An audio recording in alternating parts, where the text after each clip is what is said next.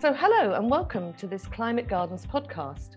My name is Deborah Scott Anderson and I'm the founder of Climate Gardens, which helps gardeners understand and adapt to the changes they are already experiencing in their gardens as a result of climate change and our shifting weather patterns. Today, I'm really delighted to be talking to one of my favourite broadcasters, Peter Gibbs, about what is actually happening with our UK weather. Peter certainly knows everything about weather because he's a professional meteorologist and was a BBC weather forecaster for over 25 years. He's also a seasoned expert on the many joys and challenges of gardening, as he's one of the hosts of BBC Radio 4 Gardener's Question Time. This is actually the longest running radio programme in the world and will celebrate its 75th anniversary in 2022. If that wasn't enough, Peter is also a regular contributor to Costing the Earth on Radio 4, and he has recorded many programmes about the challenges of climate change for the UK. Welcome, Peter. It's really good to connect again. Thanks, Deborah. Yeah, it's good to talk to you. And we last met, I think, in 2016 at RHS Wisley, where we recorded an interview for Gardener's Question Time, actually, about gardening in a changing climate. Yeah, that's right. And that was around about the time that the RHS had just brought out a report looking at the impacts of climate change in horticulture, a really in-depth report, and still a really good read today and still very relevant as well. Yes, and I think that the important thing is that that report sort of set the scene, if you like, for what's been happening over the last sort of 5 years. And it does seem that rapid change is becoming the focus for gardeners now, as extreme weather becomes the norm and they have new challenges. So can you give us an update on what's really happening with the UK weather? Well, I suppose maybe first of all start with just saying what climate actually is. What's the difference between climate and weather? And essentially climate is just the average effect of lots of weather. So the expectation that July is warmer than February is climate, but you can get a chilly day in July or a warmish day in February, and that's weather. That's the day-to-day variation. So it's just the average overall effect. But that average has changed quite a lot over recent decades. In fact, over my lifetime, so we're talking about from the early 60s onwards to now, the average temperature across the UK has increased by around about 1 degree Celsius, just slightly above, which really sounds like nothing, does it? You know, you go outside and the temperature changes by a degree, you probably wouldn't even barely notice it. No. But if I say that over that same period, that 1 degree rise in average temperature, the baseline climate change, has led to the growing season increasing by, well, the best part of a month. Wow. You can see how these fairly small baseline changes actually can have a pretty big impact. And actually, we've probably got about 6 weeks extra growing season compared to what the Victorians were used to. And that can make a big difference to gardeners, can't it? Because that whole thing about the season shifting, which is what you're saying, really, I think, isn't it? It is. And, you know, you mentioned extreme weather. That shifting baseline also increases the chances of getting extremes. The top end of the envelope, if you like, only has to shift a little bit to bring in potential weather events that you wouldn't have been able to get 20, 30, 40 years ago. For example, summer temperatures. You know, back in the 60s and 70s, you'd get 34 degrees in the summer, perhaps once a decade, once every dozen years or so. It was a fairly rare event. In the last 10 years, we've reached 34 degrees during the summer almost every single year. It's becoming virtually an annual event. So that really is quite a big change. Rainfall is the other thing. You know, a warmer atmosphere actually can hold more moisture. For every 1 degree rise in average temperature, the atmosphere holds about 7% more moisture. So when it rains, that extra moisture is available to come down in that rainfall. And we are certainly seeing a trend to when it does rain, it rains heavier. Yes, it's like a monsoon, isn't it? I mean, that whole thing of it might not rain for weeks, but then you might have like monsoon rain for 24 hours, which I presume is that holding that moisture in the air and suddenly letting it go. Yeah, exactly right. And particularly we see that in summer rainfall, which tends to come from big shower clouds, which can produce some really torrential downpours, which are definitely increasing. Also, having said that, the Met Office prediction for changes across the UK with climate change is for warmer, wetter winters and hotter, drier summers, which is something that we seem to be seeing, definitely a trend towards.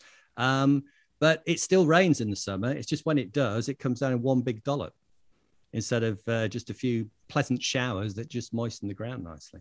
And then that causes flooding, because we've seen a lot of instances of flooding, haven't we, I think, in recent years, extreme flooding. Yes, both winter and summer. Winter from more extensive rainfall that can go on for day after day.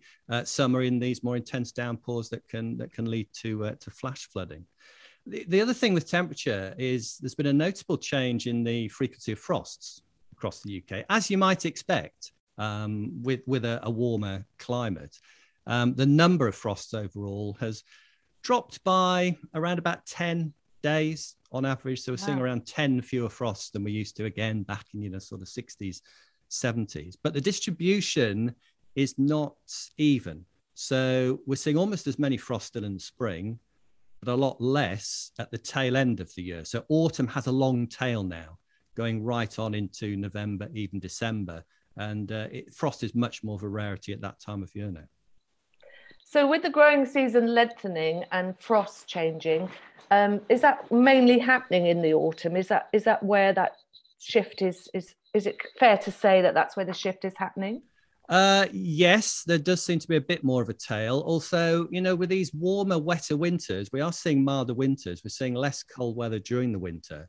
So there's a little bit of both going on, really. Longer autumns, but also still many days during the winter when, we've probably noticed it with the grass growing, haven't we? You might still have to get the mower out in February, for example, which you never would have thought you would have to do in the past.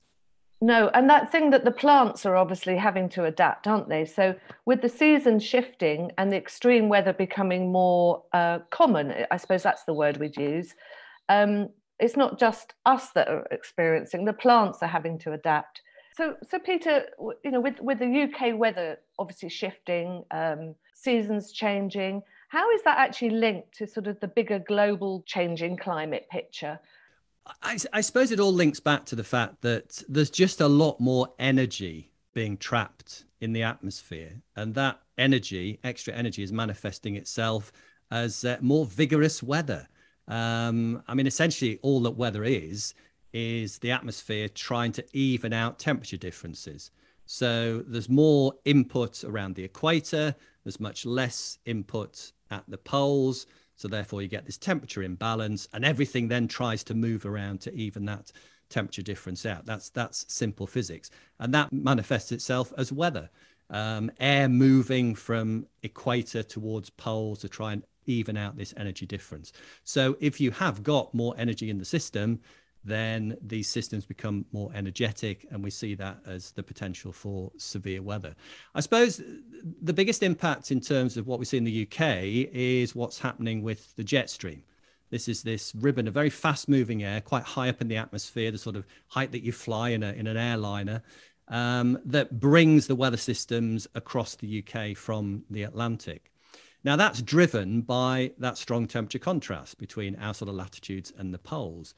If that temperature contrast weakens, which it is doing to some extent because the Arctic is warming faster than almost any other part of the planet, then the jet stream can be weakened. If it weakens, it starts to meander, just like a river slowing down and starting to loop and meander. And when that happens, then we don't get those weather systems being driven across us. So we don't get the weather changing quite as much. You can get stuck in one particular pattern. So if it's dry and warm, you can end up with that for days on end, which can build into a heat wave. If it's low pressure, which produces rain and cooler temperatures, then you could be stuck with that, and you could end up with flooding as a result of lots and lots and lots of rain. And there are certainly signs that seems to be happening during the summer months, particularly. A little bit less evidence that that's become a major feature during the winter. But that's how the global pattern and the global changes can actually have big impacts in the UK. Yes, and I mean, we're not the only country obviously experiencing this, and that jet stream influence on America as well, that whole difference of what's happening over there. I speak to a lot of American gardeners who say that, their weather is just completely mad now. Yeah, and it's that same thing where they're getting stuck for weeks on end with the same thing, not moving through to even it out. Yeah. So it's important that, you know, we do look at the bigger picture as gardeners, and obviously it's important to us in our own gardens, but to realize we're all sharing this experience. So it's really important that we understand what's going on. So with the weather patterns shifting and the seasons changing, which you've very clearly explained, how is that actually impacting our gardens, particularly, you know, what are the common issues that gardeners are having? Obviously around plants, because I speak to a lot of gardeners online who are totally confused about what season they're in, what's going to come up. I mean, daffodils in November and December was the big thing. Yeah, I think the plants are confused as well. The plants are totally confused, and it's not just us. The plants are used to a season and they're used to knowing when they should perform. But how, you know, what do you find as someone who's involved with the gardening world are some of the common issues that maybe are coming up and questions being asked? Well, it's interesting. I mean, you know, at face value, you'd think a longer growing season, we'd all be cheering as gardeners, wouldn't we? We're going to be able to grow things for longer through the season. We're probably going to be able to get away with more exotic stuff that we maybe couldn't a couple of decades ago. And all that is true. But the downside of it, the negative side of it, is that some of the plants that we know and love, some of our standard herbaceous perennials, for example, some of our standard fruit like apples, pears, black currants, rely on a chilling period during the winter to conserve their energy, build up their energy stores so they can actually burst forth in the spring and do their stuff. And if they don't get that chilling period during the winter months, which increasingly they're not, then that can cause real problems. They just don't perform. So, you know, that's maybe an unexpected effect. We talked about frost as well, how the distribution of frosts is changing. Great. Things extend into the autumn, so we get a bit of a longer season. But the fact that spring frosts aren't really changing that much, you can still get a late frost, having had a relatively mild winter, which, as you say, is bringing things on at weird times. Blossom becomes advanced. If you've had a mild winter, it comes out earlier. But if you're still getting the spring frosts at roughly the same sort of time, that actually perversely becomes more of a threat because the plants are more advanced, so they can actually be hit harder, particularly things like fruit trees. And these big swings that we're seeing from really dry to really wet, from cold to really hot, back and forth over the space of sometimes just a few weeks, which definitely appears to be on the increase and is something we'd expect to see. Plants don't deal with that terribly well. They like things to be a bit more of an even keel. And I think that's probably the thing I would say, in my experience, that gardeners are seeing most of all and experiencing most of all, these big swings from one thing to another, which, yes, puts the seasons out of kilter, but really puts the plants out of kilter as well. Yes, and I feel that thing now, people are confused about what to plant in their gardens. So this confusion about herbaceous perennials, you know, are they going to survive in this uncertain climate?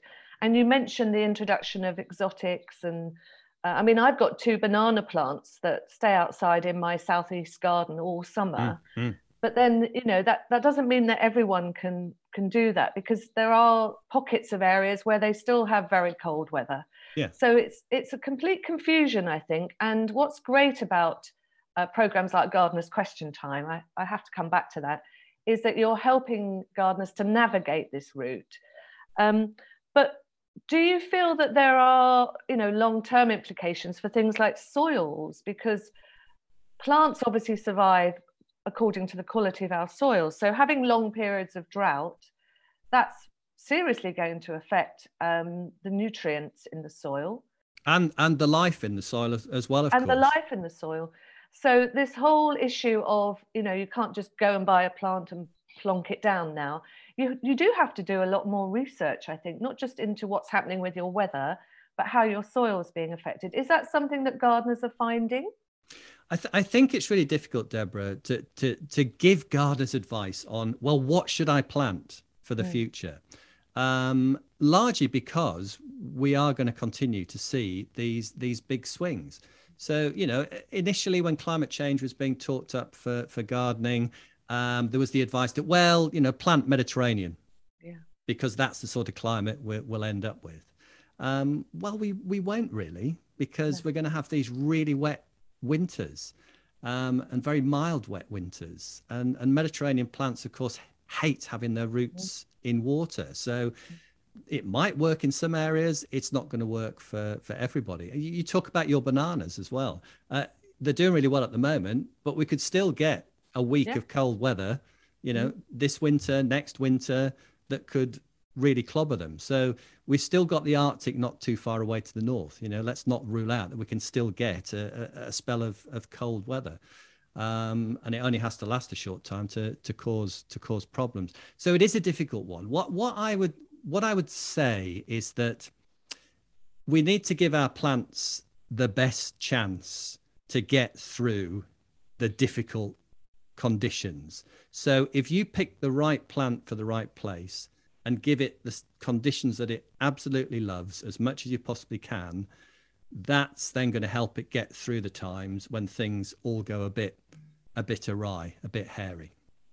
And that thing of paying attention to our plants, I mean, I always feel that, plants are like people. The more love and affection you give them, the more they respond. So even more care and attention about, as you say, what plant we choose, where we put it, but also how we look after it, how we maintain its health.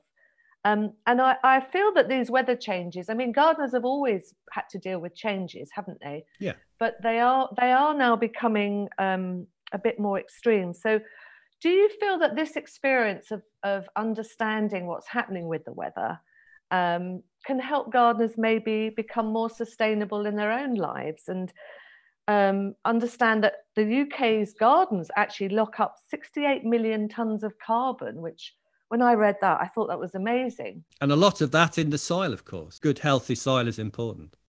And the soil is the bedrock, literally, of why we have our gardens, isn't it? So if we didn't have good soil, but if we're keeping an eye on the weather and we're watching that it's changing, literally outside our back door, climate change is happening, isn't it? We're observers of a much bigger global climate picture. Do you think there's other things that we can do as gardeners just to connect to that bigger carbon picture as well? What would you suggest, particularly in relation to soils? Oh, I think gardeners are really important as part of the front line against trying to mitigate the impacts of climate change. I think the biggest thing you can do is reduce your carbon footprint. We've known since the mid 1800s that carbon dioxide traps warmth in the atmosphere. We wouldn't be here if it didn't. The planet would be a ball of ice. So it is quite simple science. You add more of it and the planet warms up. That's very well established. So every bit we can do as gardeners to reduce our carbon footprint in whatever way is going to help with that. Greenery, particularly in urban areas as well, has a hugely important cooling effect. As temperatures continue to rise and all that concrete and tarmac absorbs the heat and then gives it out overnight, really you get this heat island effect within cities. It's remarkable how much cooling can be produced by having a wall coated with greenery or having trees shading pavements. So gardeners can definitely play their part in that. Biodiversity as well. We've seen the report recently from Kew that 1 in 3 tree species globally are at risk from extinction, partly due to climate change, partly due to other effects, of course, like deforestation. But nonetheless, your garden can be an oasis for biodiversity and helping to preserve some of these trees. And of course, trees are great for drawing CO2 out of the atmosphere and locking it away. So we should all be planting more trees. But we need to be mindful of the fact that tree planted today is going to be growing in a very different climate a few decades hence. So we have to be a bit careful about what we're planting. And there's actually a lot of work going on at the moment, places like Kew, to just work out what are the best species to be planting now to be able to still be thriving, growing, absorbing CO2 20, 30, 40, 50 years hence. And definitely, and I'm now converted to this, don't use peat. Peat bogs are one of the most effective mechanisms for locking up carbon that we have. And they're still being dug up to stick in a bag for us to plant our seedlings in. And it is releasing vast amounts of carbon. It's stopping them doing their job of actually locking that carbon up. And the alternatives are getting better and better. I'm sold on it. That's one of the most effective things that gardeners can do. And it's not difficult because it is available. I mean, that's the whole thing. There's no excuse really when you go into a garden centre now to actually ask them, do you have peat-free compost? But you have to ask. You have to ask. They'll do what the customers want. Yeah, exactly. So as gardeners, we've got a sort of power that we can actually influence what's being sold to us. And I love that you've mentioned that, because I've seen a lot of information about peat-free, but when I went into my garden centre recently, I literally had to look for it. So I think, being lobbyists, if you like, as gardeners, and helping the garden community sort of pull together on, let's not use peat compost anymore. And I think gardeners want to do things right. Gardeners are attuned to what's going on in the natural world. They want to help the natural world. You can see that in the huge upsurge has been in the interest in bringing nature into the garden over recent years. People want to do the right thing. And we're in the best place to do it, because every day we're interacting with nature, which is why I set up Climate Gardens in the first place, because I think there's been 3 million more people took up gardening during the pandemic, and we're a nation of gardeners. So as a collective, we can actually do a lot, both in our gardens and in our personal lives. So I really, really appreciated you explaining how our local weather is affected with the bigger climate picture, and hope very much that anyone listening to this podcast will join you on Gardeners Question Time to learn more about the wonders and challenges of gardening in a changing climate.